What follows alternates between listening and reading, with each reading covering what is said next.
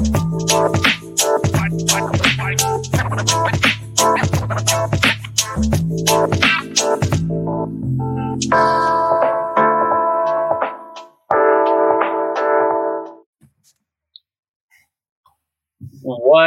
up, y'all? We are back with another edition of DNVR Rams Late Night, presented by Chevalier Mortgage.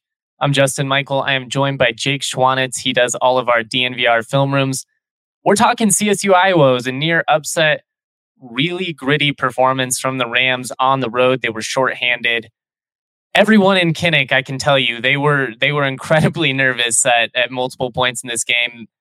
And just my real quick first takeaway before I give the floor to Jake is I do understand some frustration because this game was there for the taking and there were some missed opportunities that are going to be tough when you go back and rewatch because the Rams could have won this game. They could have. But all I heard all week was that CSU was going to go and get rolled by Iowa, that this wasn't even going to be worth watching, that this was a terrible game. So if you can't appreciate the fight that this team put up with their backs against the wall, I don't understand why you're a college sports fan at that point. Be critical, point out the missed opportunities, be disappointed they didn't win, but you have to be able to appreciate what they did today because that's the fair way to look at it. This was an incredibly impressive performance, all things considered. Was it perfect? No. But the Rams went out and they put a fight up. Jake, you're unbiased. You have no dog in this fight. You're not a CSU guy. You're not a CU guy. What did you see from the Rams today, and what is your instant reaction to this performance? Well, it was a tale of two halves, of course, right? I mean, the first half, they came out really strong. They carried over a lot from that Toledo game last week. The defense was looking really strong, the front seven in particular. They made it really hard on Iowa all game to run the football. The offense was still struggling a bit, but they were moving the ball. They were able to, kind of get some drives going and just get some first downs early on. And then obviously it just kind of flipped in the second half. The better team just ended up taking over. But like you said, the Rams were a 20-point dog coming into this game. And you could tell from the first quarter that it was definitely not going to be even close to that number. I mean, these guys were here to play and they took it to the Hawkeyes. They punched him in the mouth. And you know what? It was a game of two halves. Iowa made better adjustments down the stretch. But I do think it should be mentioned, CSU lost David Bailey on the second play of this game. He has been their bell cow running back. He had 30 carries last week. In an ideal world, you come out and you're leading in the second half. You're leaning on that run game. You're controlling the clock. You're getting out of there. I think it would be ignorant to not bring up the fact that they didn't have David Bailey for all four quarters in this one or really any of the game. And, the impact that it probably had on what the offense was able to do down the stretch. I mean, you're already missing Dante Wright in this one. Absolutely. And you said it with Wright already out. I mean, they really needed to lean on the running game. So once Bailey goes down, you're just kind of hoping that Centeio can become Super Saiyan and just carry this team offensively. I mean, he tried his best, but there's a lot of things I think that go into this offensive performance. At first, I thought the play calling was really good, especially in the first half. They were really. It was great in the first half. Yeah, they were getting Centeio out on the move. They were getting him involved in the run game. But the fact of the matter is, CSU just doesn't have many weapons on the outside, especially without Dante Wright. Maybe he could have made some throws. Of course, you want to see him hit open receivers and stuff.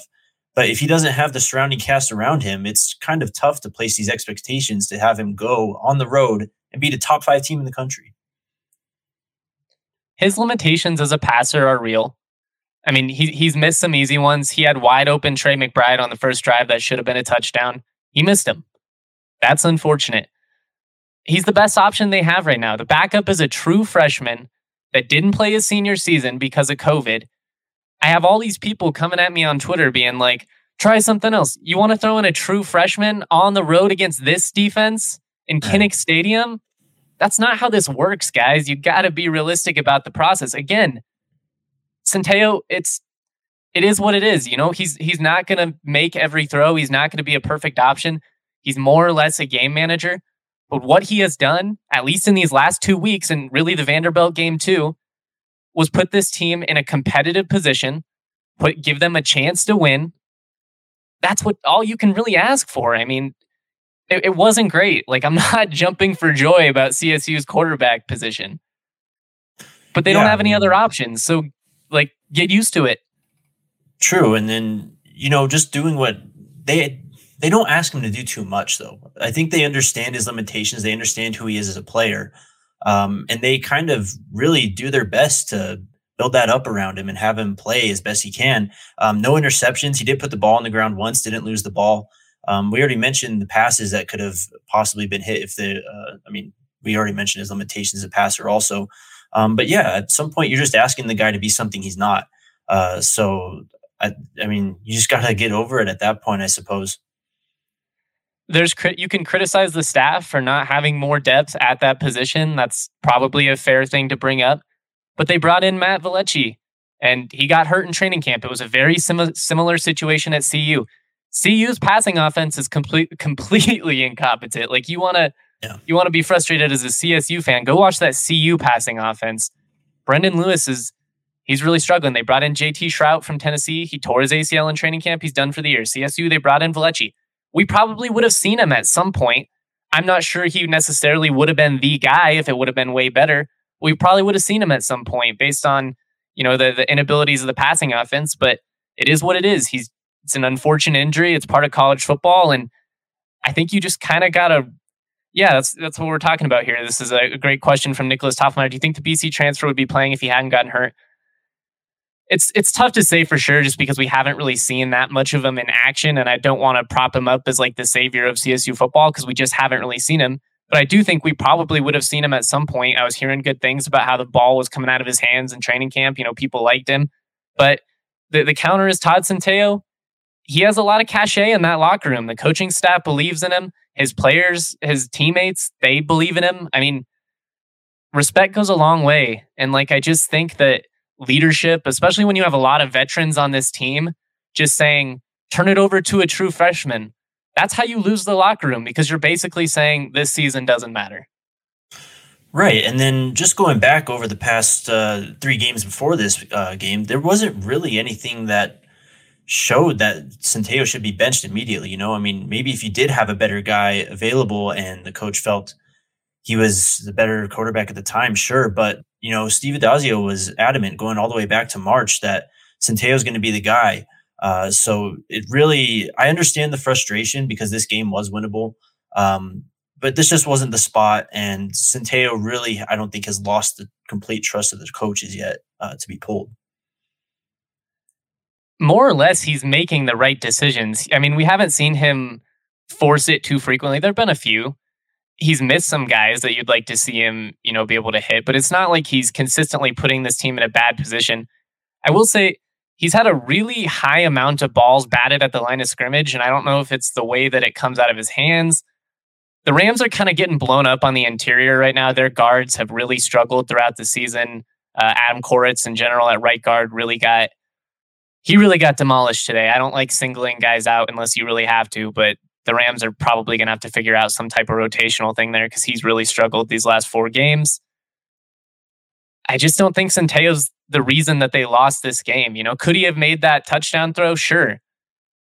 But if you're gonna fault him, you also got to bring up the fact that he consistently put this team in, position to win. They capitalized in the red zone, scored both opportunities. They were good on third down. They led the time of possession. They ran 20 more plays than Iowa. These are all good things. And I know I sound like a coach right now. The people that are, pissed off, they're rolling their eyes because you're going full Adazio. But sometimes he's right. I think that people are so entrenched in their disdain for him that they're basically rooting for CSU to fail because it's just going to affirm the opinion that they already have. And I don't really understand that because we have seen growth from this team over the last 4 weeks. Has it been great? No. Would you have liked to have beaten Vanderbilt? Obviously. Do you want to get your ass kicked by South Dakota State? Surely not. But you beat Toledo on the road and you almost beat number 5 Iowa. If you would have told me before the season that this was the way that this Iowa game was going to play out, I would have been all over that. I mean, that would have been hell yeah, that's a massive win. Right. I mean, and to kind of go away from Centeo a bit, there were many other aspects of this team that kind of let them down today too. The secondary Totally. allowed a couple deep bombs, and those really changed the trajectory of the game, especially the long touchdown, the first one. And then we already mentioned David Bailey going down. If they had any sort of running game and were able to control the clock a bit more in this game, um, we're maybe talking about a different story here. So while he is the quarterback and he does get a lot of the blame, whether it's fair or not, there's a lot more that went into this loss, even though it was frustrating for the fans to see. Yeah, it's been rough for the secondary in general throughout this season. They're really thin. I mean, it's just the reality. It's much like the quarterback position. They're pretty strapped with who they have. Marshawn Cameron in general, he's a veteran. They came back. They were really hoping he was going to be that cornerback one. I don't think he's healthy. He looked really injured last week. I mean, the dude looked like he could barely run. He got burned again today. He also had a nice pass breakup down the stretch that was, a good play. And it was the same deal with Robert Floyd. He got burned for a big play, and then he responded by coming up with an incredible interception. I mean, that was a really good play on the ball. I mean, he went in there, took it out of the receiver's hands. That's for a walk-on turn starter. That's a big time play. Right, no doubt. I mean, when it all comes down to, I just don't think CSU had the complete recipe for the upset. Right, you got to control the ball, you got to control the clock. You also need turnovers. They did have the one interception, and you saw how that really shifted the momentum of the game.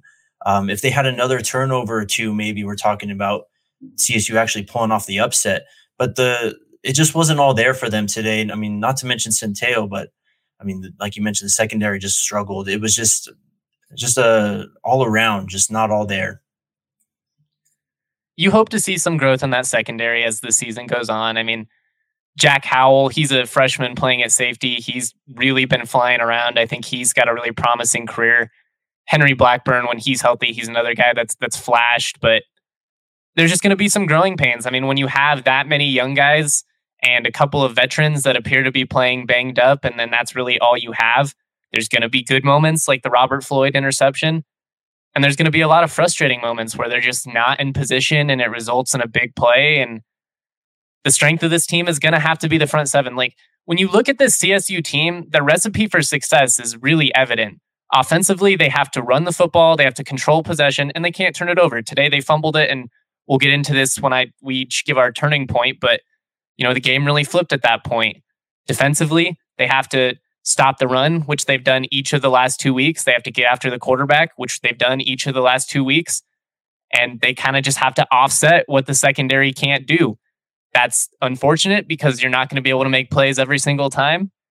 But there is a recipe for success. And I think with what we've seen, we should expect CSU to be competitive in Mountain West play. Yeah, definitely. I think all in all, it was an encouraging game today when you look at, the Mountain West and the grand scheme of things of CSU season. To kind of go back to something you said, though, about the front seven, I mean, that was really the most impressive thing about this game. They're so good, man. For me. They were awesome. I mean, you go back to last week, it was 28 carries for 21 yards that they allowed from Toledo. And today, against Iowa's vaunted rushing attack, they have one of the best centers in the country, one of the best overall offensive lines in the country, held them to 54 yards on 32 carries.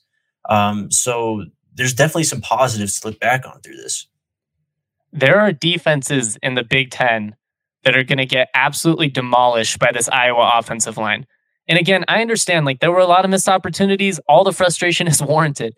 But what this front seven has done really back-to-back weeks, and again, Toledo's offensive line, they're meh.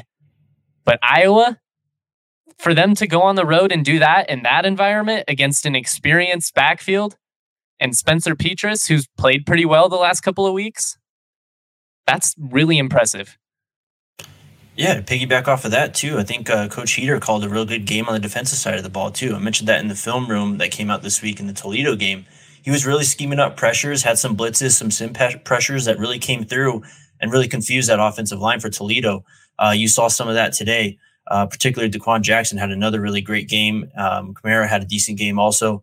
So these are some guys that, you can really build on with these guys, and just you're seeing it all kind of come together. I know it's frustrating because it's September and it's, probably the biggest game of the season in terms of a national perspective. But there's a lot of important games left on the season, and there's a lot of other chances to pull off some upsets and just overall stack together some wins. Well, you're going to be frustrated by the record in general. I mean, 1-3 is not where anyone wants to be. It's not. But we've seen improvement, and we've seen, like, if you can go and compete with Iowa and Kinnick, you can compete with a Utah State on the road. You can compete with New Mexico on the road. See Wyoming, Air Force. I mean, even San Jose State and Boise State have looked human this year. Like, there's a lot of opportunities for this defense to absolutely wreak havoc in conference play. And I'm excited to have you on the Rams pod throughout the year because we can really dive into a NFL draft perspective with some of these defensive guys because DeQuan Jackson, Patchen, I think these guys are guys that can play at the next level, and we can really save that for another date. But I don't know, man. I feel like if you came into this game thinking the Rams were going to get their ass kicked and you watched that performance, I don't know how your takeaway could be anything other than that was pretty impressive. Exactly. Going back to what I said off the top, they were 20-point dogs in this game. They came in and completely proved that wrong. I mean, it was apparent from the first quarter that this was going to be a dogfight. They just didn't have quite as much firepower as Iowa, and that's okay. Again, this is a top 5 team. You're not going to win against a top 5 team every time you face them, especially when you have to go on the road. So it just is what it is. No, I mean, it's unfortunate that it played out this way. And like, obviously you'd pull the upset, like in an ideal world, you pull the upset. It came close, but no cigar. I mean, that's why it was titled that. And, I know close only counts in horseshoes and hand grenades and all that, but football it's a sport of progress. I think we all want instant gratification. We want the turnover to be immediate. And I myself can get caught up in that as well. But I think with what we've seen, it's just, little by little, they are doing the right things. And I hope to see it pay off. We had a question from Nicholas Toffelmeyer, over under 3 wins for CSU this year. I'll say over. Where are you at? Man, I think I'd leave over also. I mean, Wyoming struggled today. They played an FCS school, I believe, and I don't know if they got the win. Yeah, it was UConn. So there's some opportunities for sure. UNM, I know it's a tough place to play, but that program has been, just up in the air, just complete mess constantly. Hawaii's looked vulnerable at times too. Nevada has always been in close games, so you have a chance if the defense plays well in that game to really steal that one too. Just going back all the way to the South Dakota State game, I know it hasn't been ideal for CSU fans up to this point, obviously with the SDSU game and the Vanderbilt game, but they've been competitive in all these games. That's something that you really have to take away. This team isn't getting blown out by 20, 30 every week. They're in a lot of these games. Toledo was just like having it all come together at that point. If you can have that happen a few more times, you're looking at a pretty decent season.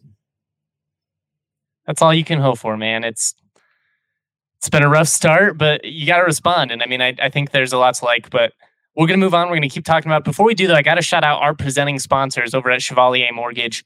It's stressful trying to buy a house right now. If you've attempted this process, you know what I'm talking about. The housing market, it's crazy in Colorado. So let Mike and Virginia Chevalier take the burden off this extremely difficult process.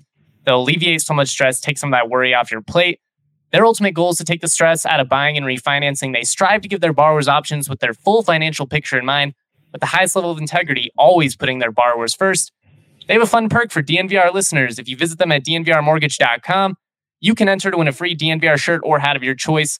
You're also going to get set up with a free consultation. Just head to dnvrmortgage.com or call Mike directly at 970-412-2472. That's 970-412-2472.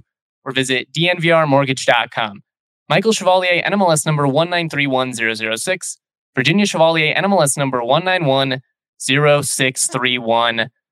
We love Chevalier Mortgage. They are the best in the business. Heard nothing but good things. I want to talk about this game because it was a winnable game. I think we've beat that horse dead at this point. Where did this game flip for you? Had to have been the fumble. The Vivens fumble, inside the 5-yard line. I think it was recovered on the 6 or something. Iowa just scored right after that. It was a beautifully designed play that they scored on, but it was just way too short of a field. I mean, these are the kind of things I'm talking about here. You can't pull off upsets going away when you have plays like that. I mean, fumbling the ball inside your own 5-yard line, that's just the recipe for losing the game, no matter who you're playing, really. That's where I'm going to say the turning point was. No, I agree. I mean, the fumble was obviously the biggest part of it, but I do think it was even before that, because that series starts with they're backed up deep in their own territory after a good Iowa punt. Todd Centeio breaks outside. He rushes for a first down. It appears to be a good play. It's like, all right, we've got some room. It goes back for holding. After that, he gets sacked almost immediately. Right guard got blown up again. Now they're back deep in their own territory. They try and hand the ball to Vivens. Looked like it wasn't a clean exchange. Vivens got credited with the fumble. I'm not sure if it was more Centeio or Vivens' fault. Regardless, it's a fumble. You turn it over. You give them the ball right in the red zone. They score almost immediately on a gorgeous design. Like you said, as soon as they ran that play, I was like, that was cool. I know. That's the worst. When an opponent scores on like an impressive touchdown play, and as a pure football nerd, you're like, oh man, that was gorgeous. I know. But it was a great play design. But it's just, a 3-play sequence, and you go from up with the ball, having momentum, to the game is tied and now you're back on your heels. And you could feel the air go out, and you could feel Iowa have the momentum after really playing on their heels themselves for about a quarter and a half. Right. I mean, that's just how Iowa plays these games, man. They're grind them out games. They rely on you to make more mistakes than they make. That's essentially what happened. I like what you said though about that holding call. I think that was a pretty big turning point also, because one, it was a big play by Centeio, but they'd obviously be out of the shadow of their own goal line. Play calling changes changes everything at that point too. Yeah. So that drive, I mean, it was 3 plays and it ended with that fumble, but each play was bad and each play really was a turning point in its own. That's the thing about upsets. I think you nailed it when you said you can't pull off an upset of a top 10 team on the road without basically playing perfect. I mean, you might be able to make a mistake or two. Maybe you turn the ball over at midfield. It doesn't come back to bite you. But when you give them the ball at the 6-yard line, it's all but guaranteed to shoot you in the foot. And that's what happened. And then that's where the game basically turned. It's unfortunate. The Rams just aren't built to come from behind, and then once Iowa went back up 10 points, it was kind of like, well, now they're just going to pressure them. They have no run game. It really just an unfortunate sequence of events. Right. I guess another turning point down the line would be like midway through third quarter, I think, is when they turned it over on downs. They just crossed midfield. I like the decision. I like the aggressiveness. Yeah. Like, you're trying to take the momentum back. You're playing with house money at that point. Absolutely. I mean, like, been talking about how you pull these upsets off. You pull these upsets off by going for it in those situations. They just didn't happen to get it. Ended up giving Iowa the short field. They ended up scoring that field goal. And even though it was 10 points, it was kind of like out of reach after that, You still like the fight. I like that CSU continued to go for it, even when they ended up giving Iowa the football back. I mean, that could have resulted in some garbage time points the other way, but who cares at that point if you lose by 17, 20, or 10? What does it really matter? But I like the fight. It's just, I really wonder how different this game is if you have Dante Wright and you have David Bailey, especially Bailey, because you can lean on the ground game when you're up. But a guy like Dante Wright and being able to stretch the field, you only have one of those, and it can completely change the outcome of a game. Yeah, I mean, you hit the nail on the head. Not having a deep threat, that's one thing I really noticed from this game, is just the lack of CSU's downfield passing attack. And I don't really necessarily think it was on Centeio. It was just they don't have the guys to go downfield. I mean, Iowa's a really well-coached defense. They're tough to break. With a veteran secondary. Exactly. They're tough to break those plays on in general, but you didn't even have the personnel to really kind of pull that off. Another thing about the offense too, I mean, I talked about it in the film room. You can't have Trey McBride, kind of carry the load every week and expect to win games, because he's going to have games like this where he was fine. He was really good, actually. But 6 receptions, 59 yards, that's your leading receiver. You just got to have more.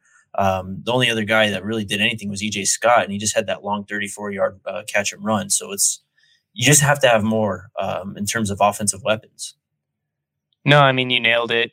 Trey was little bit dinged up today, according to what we heard. It kind of looked like it. He was getting up a little bit gingerly a couple times. They targeted him 12 times, which makes sense. I mean, they're always going to try and get him just as many touches as possible, but Iowa was all over him. There were a couple of times where they tried to force it to Trey, and it was one of those where it was like, oh man, that was probably a poor decision. He was doubled. But when there's nobody else getting open at wide receiver, that's another one where I understand if you're looking at that from the outside and you're like, Centeio, what are you doing? But the counter is, I mean, is anybody else going to make a play? Like Trey made that incredible catch on 4th down where the ball's tipped and he's just able to high point it over the DB. It's just a really impressive display of hands. I'm sure NFL scouts were drooling when they saw that. Yep. But they need more. There's not enough options right now. I mean, here's the thing. Trey's good enough to where he can be the primary focus of this passing game and keep CSU in a lot of these games and nearly carry them to wins. I mean, you saw it in the Vanderbilt game. You saw it in the South Dakota State game. And it's going to happen more times throughout the season because he's just simply better than a lot of the guys he's going up against, frankly. I mean, the Mountain West defenses are going to be a lot different than an Iowa Hawkeye defense. You know what I mean? So it's just the talent kind of actually matched up to McBride at that point. So that's why you really just needed something more. He was going to get his work. He did get his work in. But if you were expecting Trey to come in and have another 20 target, 10 reception, 110-yard game with 2 touchdowns, it just wasn't going to happen this week because you knew Iowa is well coached enough and prepared enough that they were going to take him away. Yeah, I mean, that's in film, they were like, if we let anybody beat us, it's got to be someone not McBride. Like Bailey can beat us, Ty McCullough can beat us, EJ Scott, Jordan Kress, whatever. We're not letting Trey McBride beat us. Yeah, he got his plays, but it wasn't enough. Great comment from Nicholas Toffelmeyer. They need more in the passing offense, but they probably need more of Centeio in the run game. I know it's kind of a tricky situation because you're risking injury every time that you run him. And again, they don't have any depth behind him at quarterback, but I think we've seen this offense. It's most effective when it's able to go and play action, when you get Centeio out on the edge, when you allow him to run for first downs. He's got to be the type of quarterback that's probably going for 75 to 100 rush yards a game. Well, and he has the skill set. I don't believe he's being fully utilized. If you're not running him with the intention of having him kind of be your second, if not your leading rusher in every game. I think it was 2 weeks ago after the Vanderbilt game when Dre was on this, and you guys were talking about Centeio running, and you brought up that point again that, he is the only quarterback at this point that can really play, so it's risking a lot. But Dre said, what do you have to lose at this point? And again, I mean, what do you have to lose? If you want to win games, you're going to have to risk running Centeio more so. You saw it today. The first touchdown, I think it was the first touchdown, that draw. I mean, it was beautifully executed. He can do stuff like that. He can take off and run. I really like the bootlegs in the rollout game that they had for him early on too. Felt he's like a tough guy to bring down. Like, he runs hard. He's a thick dude. He's muscular. Yeah. He's not the most accurate quarterback, but he has some Dak Prescott, Tim Tebow qualities to him, where when he's moving, he's a load for a DB to try and bring down. Exactly. So we'll see if there's more of that. Obviously, it'd help a lot more if you have a true threat in the backfield. Bailey going down that early really kind of, took the umph out of that and really kind of, it really just compounds on itself, right?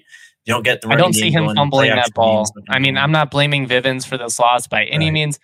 That's a brutal situation. You're not expecting to come in and be the lead guy. You're the change of pace back. I mean, I know they're like, fans preach, be ready, but there's game plans. And when you prepare all week, kind of what your role is anticipated to be. All of a sudden that changes on a dime. He made the most of a couple of carries, but there wasn't much room up front. I mean, the offensive line has really been struggling to run block really since that Vanderbilt game. It's just going to have to be better up in the trenches, I think, as well. Like, losing Bailey was brutal, but the offensive line really killed the opportunity to run the football today. Right. I mean, going back to the point about Vivens, you saw him last year as like the primary rusher, and frankly, he just wasn't good enough. That's kind of why Bailey was brought in, right? Because you needed to improve over Vivens. So it just is what it is. When he goes down, you're just back to kind of where you were last year. It's like anything. I mean, you lose your starting quarterback, it's going to change some things. You lose your starting wide receiver, it's going to change some things. And CSU lost their starting wide receiver and their starting running back. So yeah, you lose good players, your team might be a little bit worse, right? Thank you. I mean, I thought it sounded crazy trying to point this out on Twitter. People, don't bring up the injuries. How could you not bring up the injuries? Is losing two of your best three players not detrimental to your efforts? Like, what am I missing here? I mean, you're spot on. We've already mentioned, I had a piece before the season about these guys are going to be the three-headed rushing attack or a three-headed offensive attack. Yep. McBride, Wright, and David Bailey. You're down two of them. So good luck. Jake, I'm sorry for all the heat I'm bringing your way, but I got into it with some people on Twitter before the show, and I don't know, man. Like, it just bums me out when all people can do is be negative after such a gritty fight. Like, we've criticized plenty of things. It wasn't a perfect effort, and that's the reason they didn't get the win. I just don't know how you don't feel good after that game.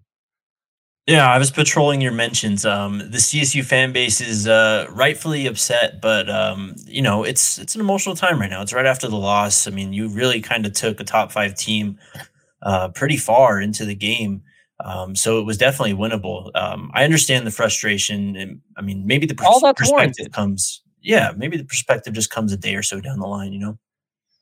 I hope so, man, because that was a gutty performance, and I was impressed. Let's get into the DraftKings King of the Game. Before I do, though, I got to shout them out. It's been a great start to the NFL season. It's only getting better at DraftKings Sportsbook, an official sports betting partner of the NFL. DraftKings is kicking off another week of action by giving all new customers a can't-miss offer. If you bet $1 on any football game this week, you are going $150 in free bets instantly, no matter what. This football season, all customers can swing big with the same game parlay. This is a game changer that allows you to combine multiple bets for a bigger payout. This week, if you place the same game parlay on any NFL game, you're going to be credited up to $25 if your bet loses.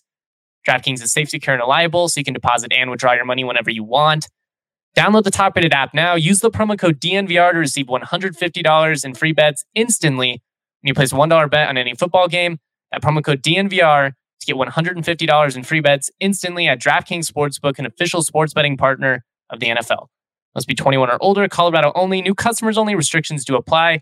See DraftKings.com/sportsbook for details. And if you have a gambling problem, call 1-800-522-4700. I have that gambling hotline, addiction hotline memorized now, and it's kind of a weird feeling, but I say it every day, so I guess that makes sense. Hopefully it's because you say it every day and not for other reasons. Not because I'm calling in, oh man, I bet on the Rams again. I would have won today if I would have took him to cover the spread, though, so I guess maybe I should bet on the green and gold. Anyways, my DraftKings King of the Game, it's Scott Patchin. I mean, this dude was a beast at defensive end. I think you could have given it to Daquan Jackson as well, but 7 total tackles, 5 of which were solo, 1 sack, 1.5 tackles for loss. He had a couple of hurries. I mean, this is a dude that they were trying to double him consistently throughout the second half. It was much like what Boise State and San Diego State did down the stretch last year. They're doing everything they can to slow him down. He's still somehow able to generate pressure. This guy has been really consistent for CSU, and he had a hell of a game today. So Scott Patchin, my DraftKings King of the Game. Do you agree with that, or is there somebody else you think I should have shouted out? I think that's fine. You mentioned Jackson. I thought he was really good today. I think McBride on defense was really good also. And then your boy, man, Ryan Stonehouse. That dude is awesome. He's the best punter in the country. Trey McBride is the best tight end in the country, and Ryan Stonehouse is the best punter in the country. I don't know how many wins that's going to equate to for CSU this year, but those are 2 NFL guys that are legitimately masters of their crafts. I was thinking today, watching him, if you have the worst punter in the league, how high are you taking this guy? I mean, does he even make it to day 3 at this point? Oh, I love it. Don't give me hypes, dude. It's gonna break my heart when he goes undrafted because NFL teams are stupid. But I don't know, because the way the ball booms off his foot, I think somebody's gonna fall in love with him. And then we saw today just the ability to drop it on a dime inside the 20 is just, it's incredible. He did outkick his coverage once. I mean, if I'm gonna hype him up, I have to admit There was one that was not perfect, and it almost resulted in a big return the other way. Mhm. But overall, I mean, I'm not going to nitpick this dude because he's a stud. Right. Yeah, I'm not much of a punting analysis type of guy, so I'm a bit lost once we get into the deep dives of his punting. Fair enough. Let's play Bruise for you, because you just mentioned a lot of the guys that I am going to give out, and then you just kind of respond. This is basically the equivalent of helmet stickers. You know, it's just you'd get one sticker if you did good, but this is based on beer. You get a little bit of beer if you did okay, and a lot of beer if you did really good. It's all hypothetical, of course. Nobody's actually getting beer. Don't be a weenie about it if you're watching this and you're like, oh, that guy's not 21. He's not actually getting beer. Calm down, Grandma. It's okay. All right, let's start small and go big. I'm giving a taster to Ajon Vivens. Now, I understand that it wasn't a great game. He finished with 17 carries for 45 yards. He had a fumble that really cost him. That's a terrible situation to get put in, what he had to do today. All things considered, he grinded it out. I mean, he was there. Like you said, the fumble really kind of killed it, but he was running somewhat effectively. I mean, I don't think this is... Obviously, the fumble is a big turning point. But he's not working with much up front, you know? Right. He did what he could considering the situation. Like you said earlier, I mean, he fits a lot better in a change of pace role.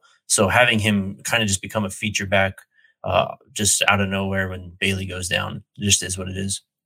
I think they tried to establish Jalen Thomas a little bit in that game to try and like get somebody else that's a little bit more of a true between the tackles back, you know, can run with a little bit more physicality. Didn't really work out for the most part. I mean, they got stuffed a couple of times. There was on that 4th and 1, for instance, you already brought it up. They ran a stretch play to the outside that it irked me because I was like, that's going to take so long to develop. You know, they're sending the house. They've got 9 in the box. I didn't understand it. I really would have liked to have seen them roll out Centeio, give him a couple of dump out options, or just let him run for the first down. That was a side point I wanted to make earlier, but they need Vivens to be better. Like, we don't know what Bailey's status is going to be moving forward, but if he's the guy, he's going to have to be it. And whether that's catching the ball in screen plays, which he does have a wide receiver background, so I'd like to see that become more of an option in the offense, especially because you're not really sustaining blocks downhill anyways. I don't know. They need more from the running back position, but I felt like all things considered, it was at least admirable. They take a lot of heat for that fumble, so we got a taster for you to at least soothe the pain a little bit. Love it. All right, moving on. We've got a pint for Jack Howell. Again, this is all hypothetical. Freshman safety making a second career start, finished second on the team in tackles, along with Daquan Jackson with 6. 5 of them were solo. He's just always around the ball. I mean, he's a guy that seems to really fly around. I think at some point it's going to cause some turnovers for this CSU defense. It's a small sample size, but I'm intrigued with what we've seen from him the last 2 weeks. Yeah, I talked about how the secondary struggle, but probably the best secondary player today. I mean, maybe if you omit Floyd's interception, but yeah. That was a great play. Probably the best. Yeah, exactly. That was just... If I don't know, do you have Floyd coming up? I don't want. Oh yeah, Floyd is going to get his hefty portion of Breck Brew for that pick. But I've also got a pint for EJ Scott. Again, he only really made one play, but I've been waiting for somebody to step up and be that number 2 receiver. So whether it's EJ Scott, whether it's Ty McCullough, I don't understand why Jordan Kress hasn't been more of an option, especially because he was UNM's downfield threat. Like, that's what he did best for them. They're missing Dante Wright, and we haven't seen them take any shots to him. I don't know if he's hurt. I don't know if he's behind in the playbook. I don't know what the deal is. I'd like to see him more on the field, though. But regardless, EJ Scott, a guy who's really flashed in camp like 4 or 5 times in his career, but never been able to stay healthy. It was at least encouraging. So you get a pint for making a play. Yeah, you kind of saw the flashes today, too. So hopefully it's just something to build on as we get into conference play. He's quick, man. They got to get the ball in his hands. Yep. I don't know. I keep waiting for it to happen, and it doesn't really seem like it's going to. But we shall see. I've got a pint for Mo Kamara. Not as dominant of a game as last week, but really nice complimentary piece next to Daquan Jackson today. And I mean, that's a linebacking core that you came in hoping would be good. I think there was a lot of confidence in the defensive line. The linebackers have been awesome. They're as big of a reason as the Rams have been able to stop the run so frequently these last 2 weeks. And it's really encouraging, especially because you know you're going to have to go up against Air Force later in the year. And maybe this is the year CSU can finally get over them because they've got the guys to stop that option offense. Right. Tyler Goodson, Iowa's running back, is a guy that he's not the best back in the Big Ten, but he's a guy that can really do well with what he's given. And they really completely shut him down. Both Kamara and Jackson, they were really good. And a big reason why that CSU was able to shut down the run game of Iowa. Well, you mentioned it, and we've got a member beer for DaQuan Jackson, which is a 20-ounce beer that you would get for the price of 16 ounces if you were a DNVR member drinking at the DNVR bar, which was popping today, by the way. Shout out to everybody that came out for the watch party. There was Iowa fans there. They were nervous, man. It was fun to see them clinch up a little bit. Obviously, they got kind of loud at the end, and that's how it should be. Their team won. They pulled it out. But shout out to everybody that came out to the watch party. I hope you guys continue to in the future. But DaQuan Jackson, man, this guy, he's making plays all over the field. He's pressure as a pass rusher, and he's really reading runs well. You know, he seems to always just be in the right position. He's not over pursuing. He's not trying to do too much. He's just letting the play develop and then using his athleticism to make plays. Yeah, he's got a great feel for the game, and I think Coach Heater really understands his skill set and puts him in position to succeed often. So I'm really looking forward to watching him moving forward because he's been probably, I mean, obviously McBride and other guys coming into the season were the headliners, but the guy that's surprised me the most so far from the CSU Rams squad is definitely DaQuan Jackson. I would say he's probably the guy that's most helped his NFL draft stock. I mean, you knew what Stonehouse was going to do. Trey McBride, right, obviously, is putting up absurd numbers. It's probably fair to say him, even though he had high draft stock coming in. But, I mean, DaQuan's really showing out. Yeah, absolutely. He's throwing his name into the conversation. I'm really excited to see him as we move into Mountain West Conference play. There's going to be a lot more opportunities like there were in that Toledo game for him to go against some bad offensive lines and really just stack up some numbers. That's all these guys. It's going to be interesting to see. You know, Manny Jones is a guy that just really hasn't done much this year. I'd like to see him be more of a factor moving forward. Let's see, had 3 tackles today. I mean, did have half a tackle for loss. It's not like he's been horrible. He just has been a little bit quiet. I'd like to see him involved a little bit more. I've got a pint for Ryan Stonehouse. We've already talked about him, so we don't have to dive into it that much more, but best punter in the country, flipped the field, gave CSU a chance today. I mean, field position was going to be a big factor. I wrote about that before the game, and it did give the Rams a chance because Iowa had to play on a lot of long fields today. Absolutely. I mean, in that first half, his punts, I mean, especially that first one, I think it was the first one. It was like the coffin corner punt. It's just, I'm rarely ever impressed by a punter, but almost every time he kicks the ball, I'm impressed by it. So he's awesome. It just booms off his foot, man. Like it's one of those where such a mundane act. You watch him and it's just different when he does it. Like it's kind of hard to explain, but it's more exciting. It's more explosive. Go get him, Denver. Go get him. For the love of God. He's significantly better than what the Broncos are working with right now. Sorry, Sam Martin, but if you watched Stonehouse, you would be standing him too. Toby McBride gets a pint. Really, really great game. Solid in the interior, making tackles for loss. He's a dude that when he's making plays and he's throwing guys around and he's using that wrestling background, it's a lot of fun to watch because he's just like, if you're a young defensive lineman and you want to learn what is the best way I can use my hands, watch Toby McBride. Yeah, he's the definition of a grit and grinder. He's maybe not got the prettiest game. He's not going to get all the sacks, but he's been awesome in the run game. I've been really impressed by him against Toledo and again this week and how he plays in the run game. He's in the backfield frequently making plays. He's going to be a big factor for this defense moving forward. I mean, you've seen it the last 2 weeks. They've really stopped the run, and hopefully that continues, large part because of him. He reminds me a little bit of Derek Wolfe and the impact that he would play in the interior when you had those edge guys really dominating. It's like, no, he's not necessarily going to get all the sacks. A lot of what he does might go unnoticed because it's somebody else making a play. I mean, there are times he's just going to stuff a run and it's going to be really evident. But a lot of his dirty work, it's not necessarily going to get hyped. But him, having to get double teamed by a center and guard and allowing DaQuan Jackson to shoot the gap, like these are the reasons that all of this works. It's just complementary football and these guys kind of playing off each other's skill sets. And you mentioned that Chuck Heater has done a really good job taking advantage of what these guys do best. I think that's been a huge factor. I think he's really been able to identify, like, this is what I need you guys to do. I'm not going to ask you to do anything but it. And we're going to give up some plays sometimes, but most of the time we're going to get in your backfield. And I love it. I mean, he's a guy as a guy that blitzes all the time on Madden, not to compare myself to an actual defensive coordinator, but here has some fuck it in him where he's just like, you want to know what? I'm just going to send the house because what else am I going to do? We don't have the secondary to play zone. Sure. Also some brilliant sim pressures too. He really gets the offense off balance, really kind of tilts the field in his favor. He's been really fun to watch and he's got a lot of toys to play with. Great point. It's not just the fact that it's pressure. It's the variety of looks that he runs. It's the advantageous creative stunts and stuff that they're able to just create opportunities. It's a lot of fun to watch.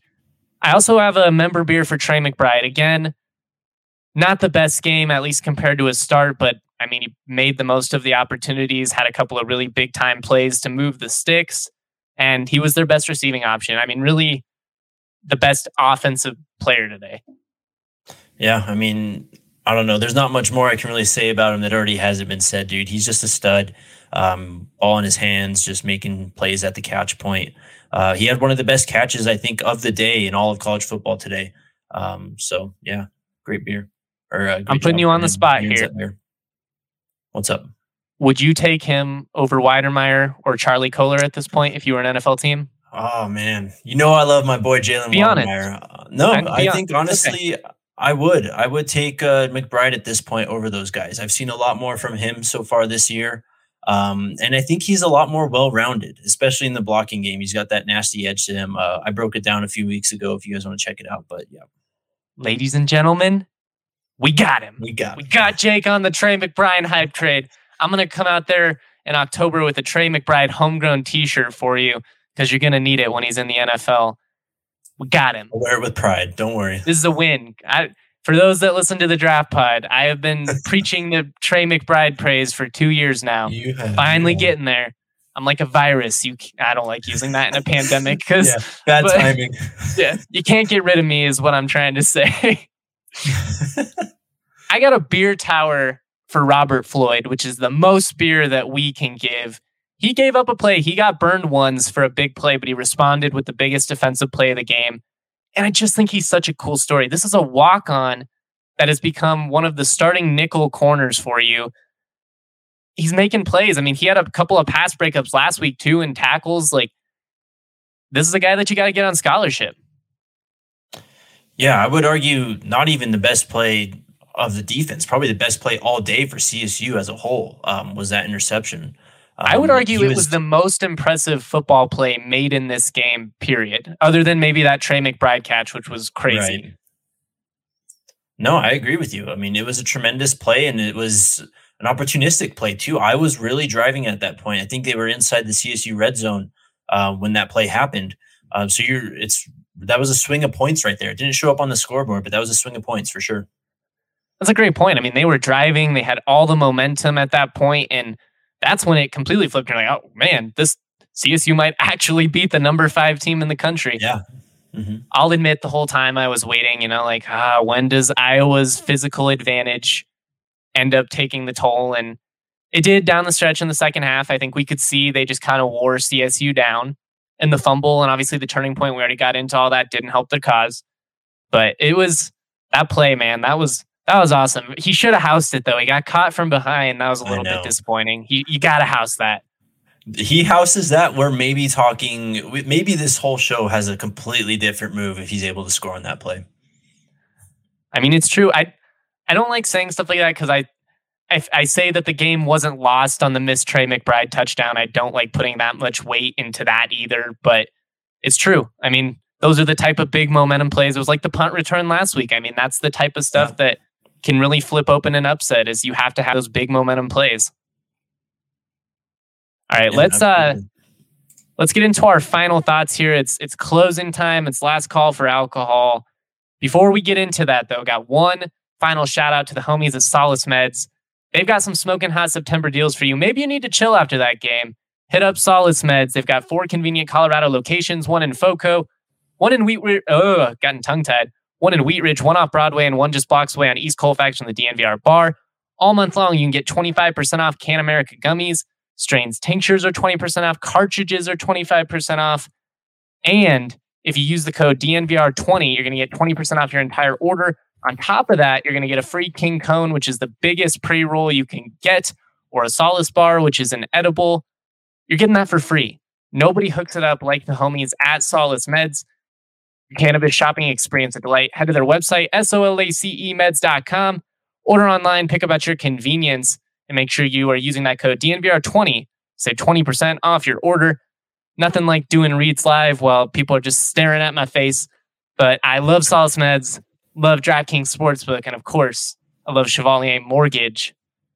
Jake, what is kind of just your lasting takeaway from this? When you look back at this from CSU's perspective, what should they feel? Obviously disappointment at first, but I really think you should feel encouraged, especially going into Mountain West play. I mean, you just played one of the best teams in the country, really shut down their run game. You hung on, for the first half for sure. You kind of lost, like you said, the talent advantage really took over in the second half. But I really like this defensive front. This is a front that they could potentially win you a game or two down the line, and they're going to keep you in a lot of games.